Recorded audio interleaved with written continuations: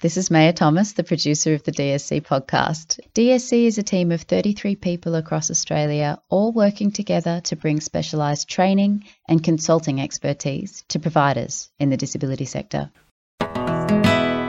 Hello and welcome to Disability Done Different, Candid Conversations. My name is Evie Northall and I'm joined in the studio by Roland Northall and our producer, Maya Thomas. And today we learn how to say our name properly with Silvana Marmick.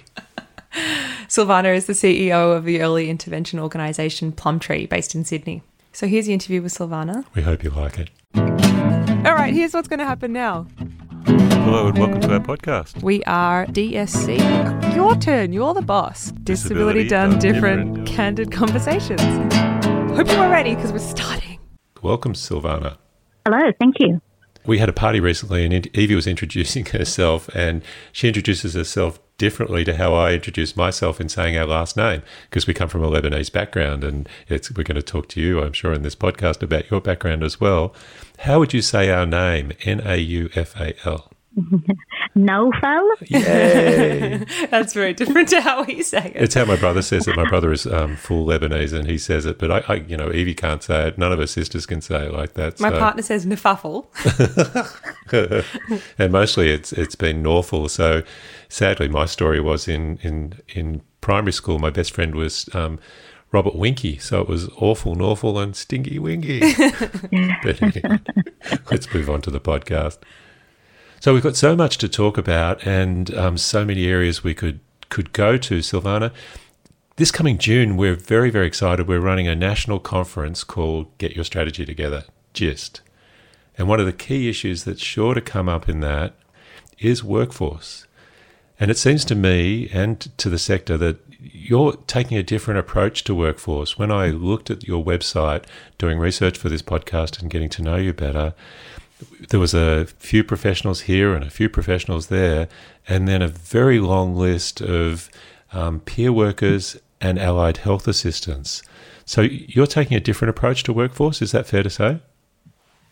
Yes, it is. So I guess my perspective is really coming as a parent of a young man who has a disability as well. And I think that in the current environment that we've really started to look at workforce in early childhood intervention, really examining, where is our workforce right now in the early intervention field? What is the ideal workforce in early childhood intervention? What kinds of roles make the biggest impact? And really sort of challenging the sort of prevalent sort of belief, I guess, that therapists are the only people who deliver early childhood intervention. And so that has really taken us along a pathway of reinvigorating the role of educators in our organisation, but introducing two new workforces.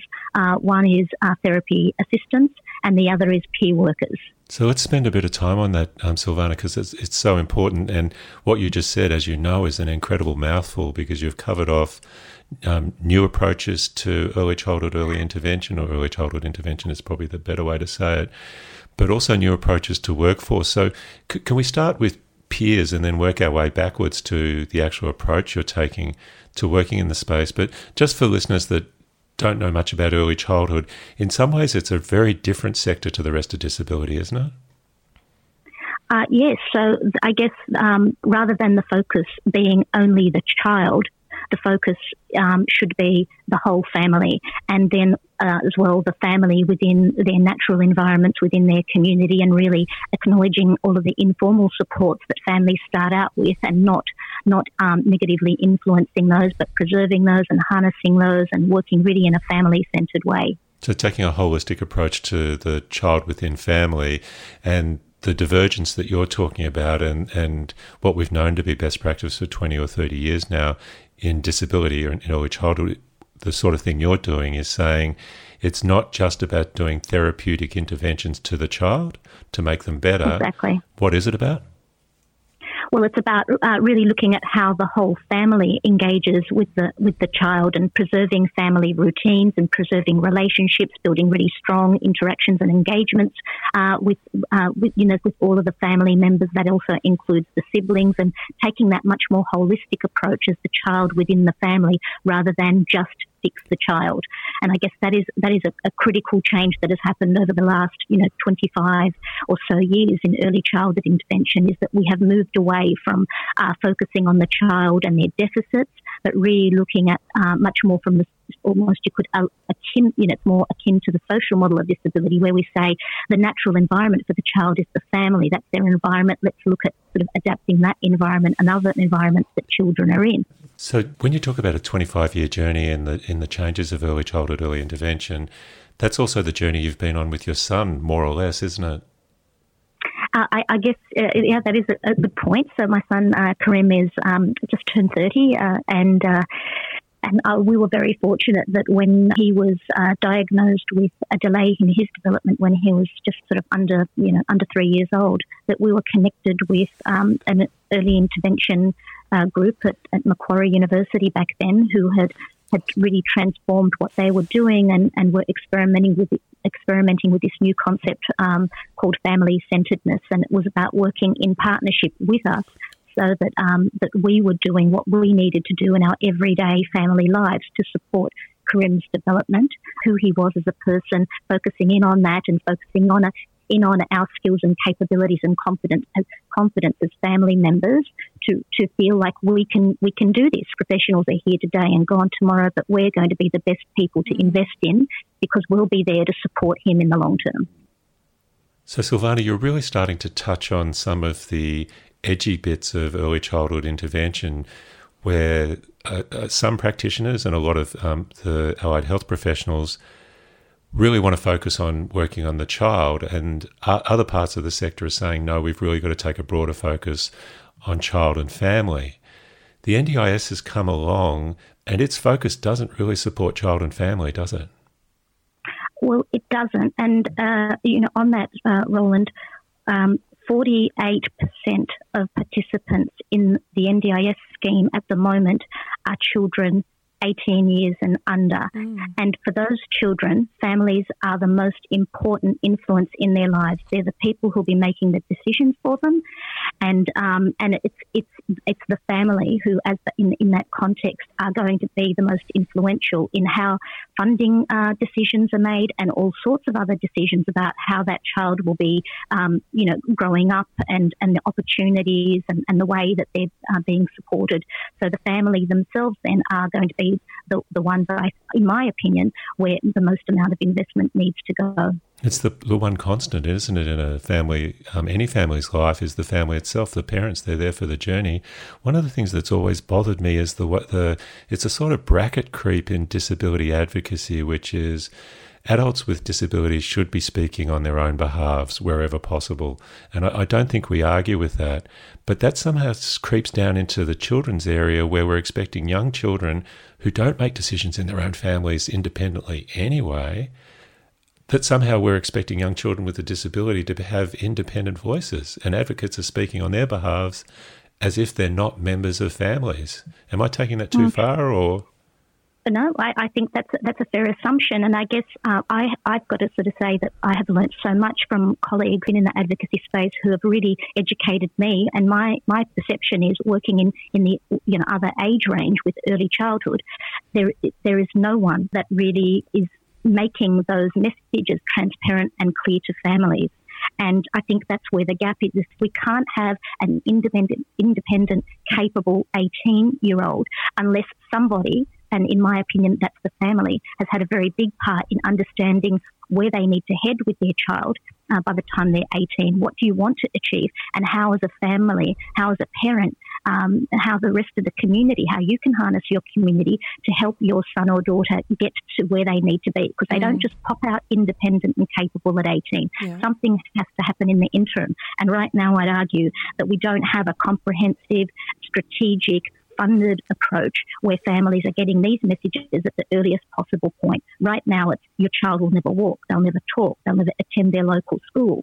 I'm sorry, your child has this disability. Here are some professionals who can help you. Off you go. And I'd argue that that's not the right messaging that we need to give to families in the very beginning. Yeah. We need to really reframe that conversation about how we're having that first conversation with families, what we're what we're telling them that they should be headed for, inspiring them and creating some hope and encouraging them to think of a life of opportunity for their son or daughter, and follow that up with lots of practical opportunities to learn how to do that. And I think families are best placed to be building that, but for them to build that for their child, they really need somebody to be building that for themselves.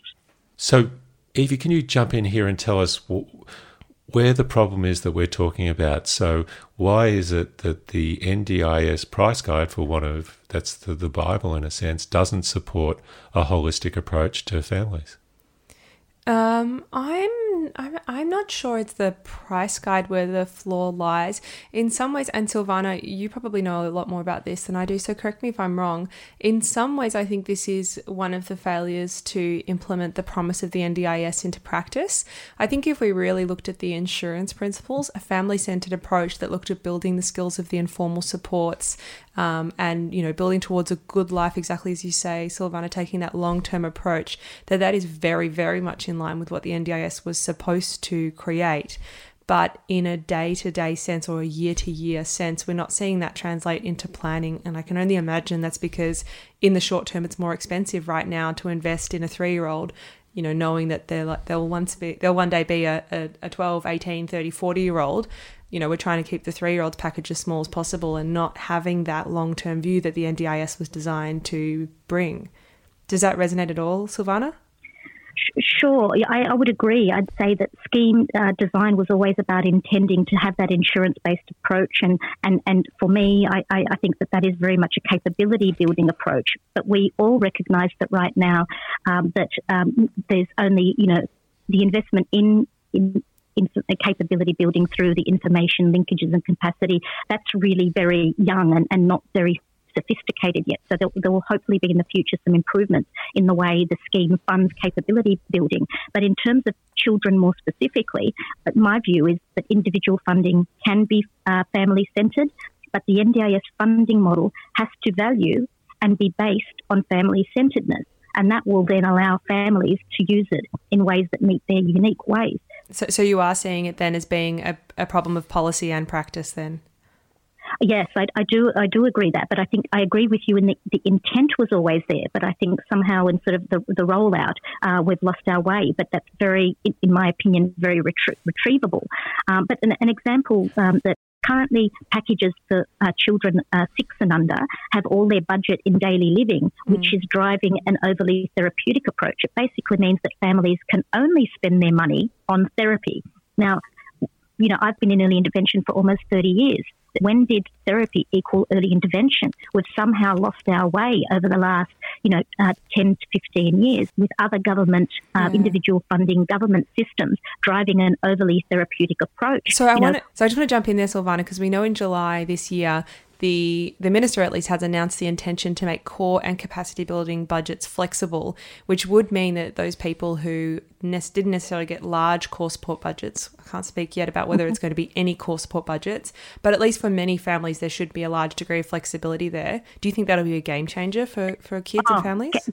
Game changer. So absolutely welcome. I think that the focus that the minister has announced on flexibility and combining those two budgets is going to be critical in giving families the option now to be able to use their funding in more family-centred ways. So can I add controversy to complexity then and say this is one of the pointy ends, and I know you and I have had this conversation before, Silvana, of control and choice, and we risk offending a lot of people here, but let's give it a whirl.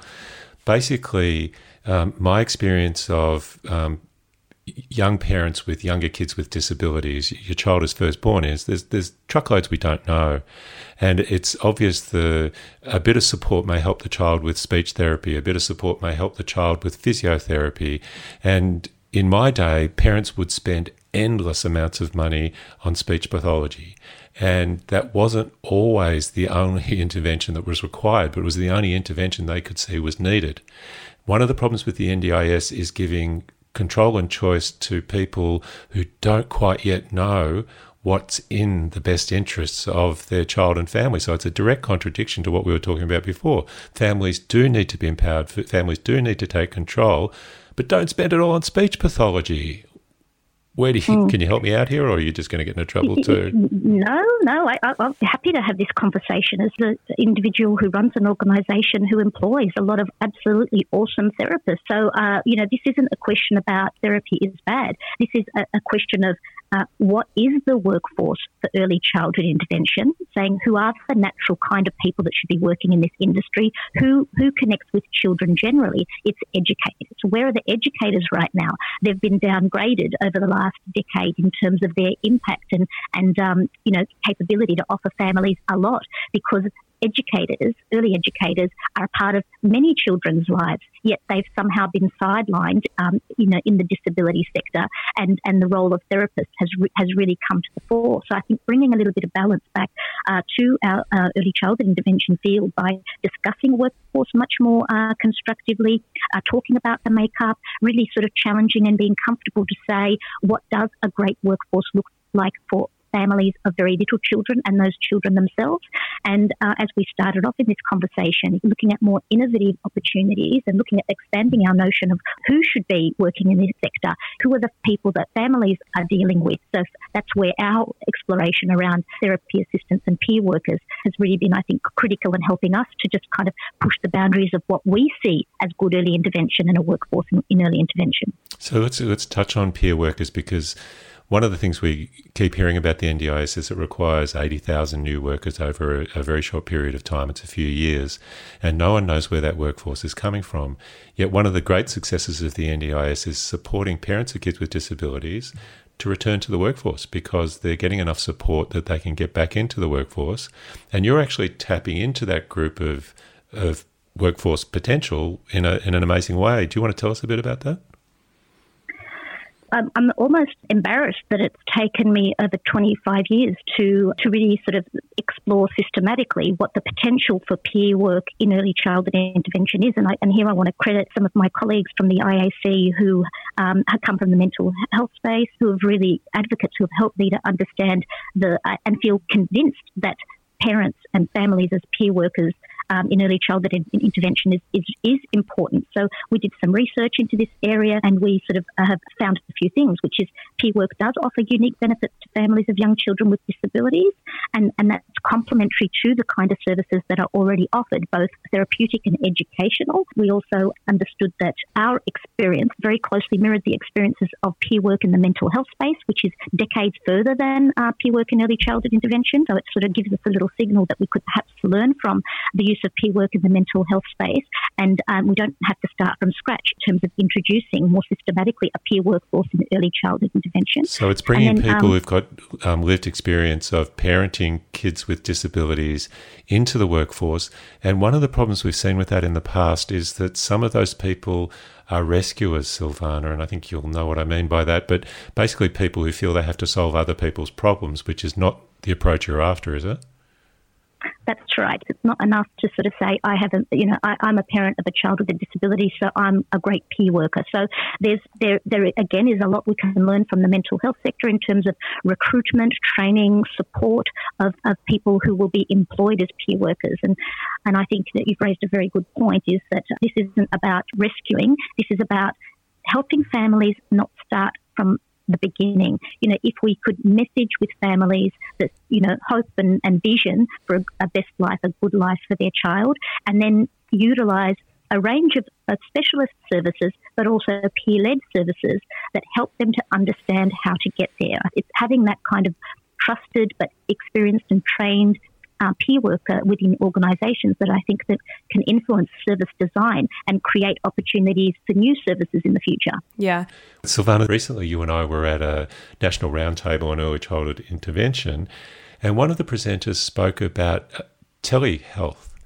And basically the basic premise was they were supporting families to do stuff in the home with the therapist or the person doing the intervention on the other end of the telehealth connection, and basically that forced the family to do the work themselves instead of stepping aside and allowing the therapist to do the work and going and making a cup of coffee for the therapist and learning nothing.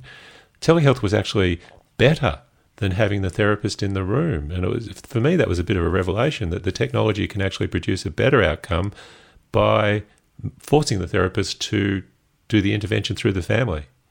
Does that make sense? Did that excite you, or you probably already know it?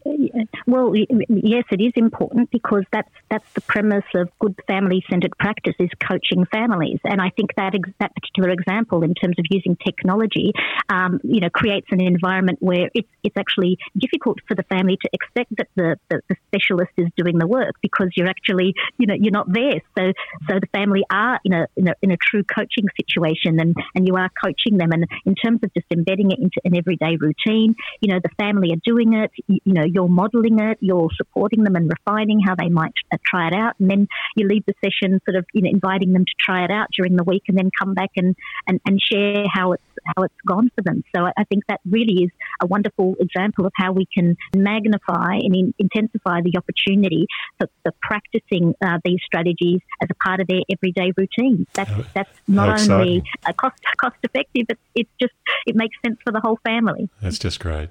Thanks, Silvana. I want to take us on a little bit of a tangent, Silvana. I hope you won't mind. We have a book club at DSC and we've been reading a book. We've just started reading a book called Far From the Tree. It's a virtual book club too. Yeah. Oh, I love that book. You do? Okay, great. So it's a book that's written by a gay man, and it's a very, very long book. It's a 40-hour audiobook. So I've finished the chapter on deaf people and I've just started the one on people of short stature. And it's significant that he's gay because he makes the parallel between the sort of acceptance and cure or conversion with gay people as kind of an aside. But the thing that was very interesting for me in the book that I wanted to test with you is that he speaks to, I think, hundreds, if not thousands of people and families with disabilities. And it's been so interesting to see the role of parents because in about 2/3 of the interviews, he speaks solely to the parents, and many of the individuals with disability he speaks to reflect on the fact that their disability is just one part of them, and actually it's been a much bigger journey for their parent than it has been for them. And that just struck me as super interesting. I just wanted to put that to you, whether that was consistent with your experience. Well, I've got a little story about that. I love that book and I can highly recommend it to the listeners. But yes, it is a doorstopper if you get the book version. Since 2009, my son has been having access to a very flexible, self-managed, individualised funding option in New South Wales, Australia. And so consequently, both he and I at that time, he was just leaving high school, did sort of a lot of talks to different community groups and professional groups on the benefits of a very flexible, individualised funding approach. And this is before the NDIS. And, how we were able to use that individualised funding to just sit Karim, and our family at the kitchen table, ask him for the first time, to my shame, involving him in planning and asking him, what do you want for your life now? And then using that individualised funding in flexible, creative ways to help us to help him to achieve what it was that he wanted.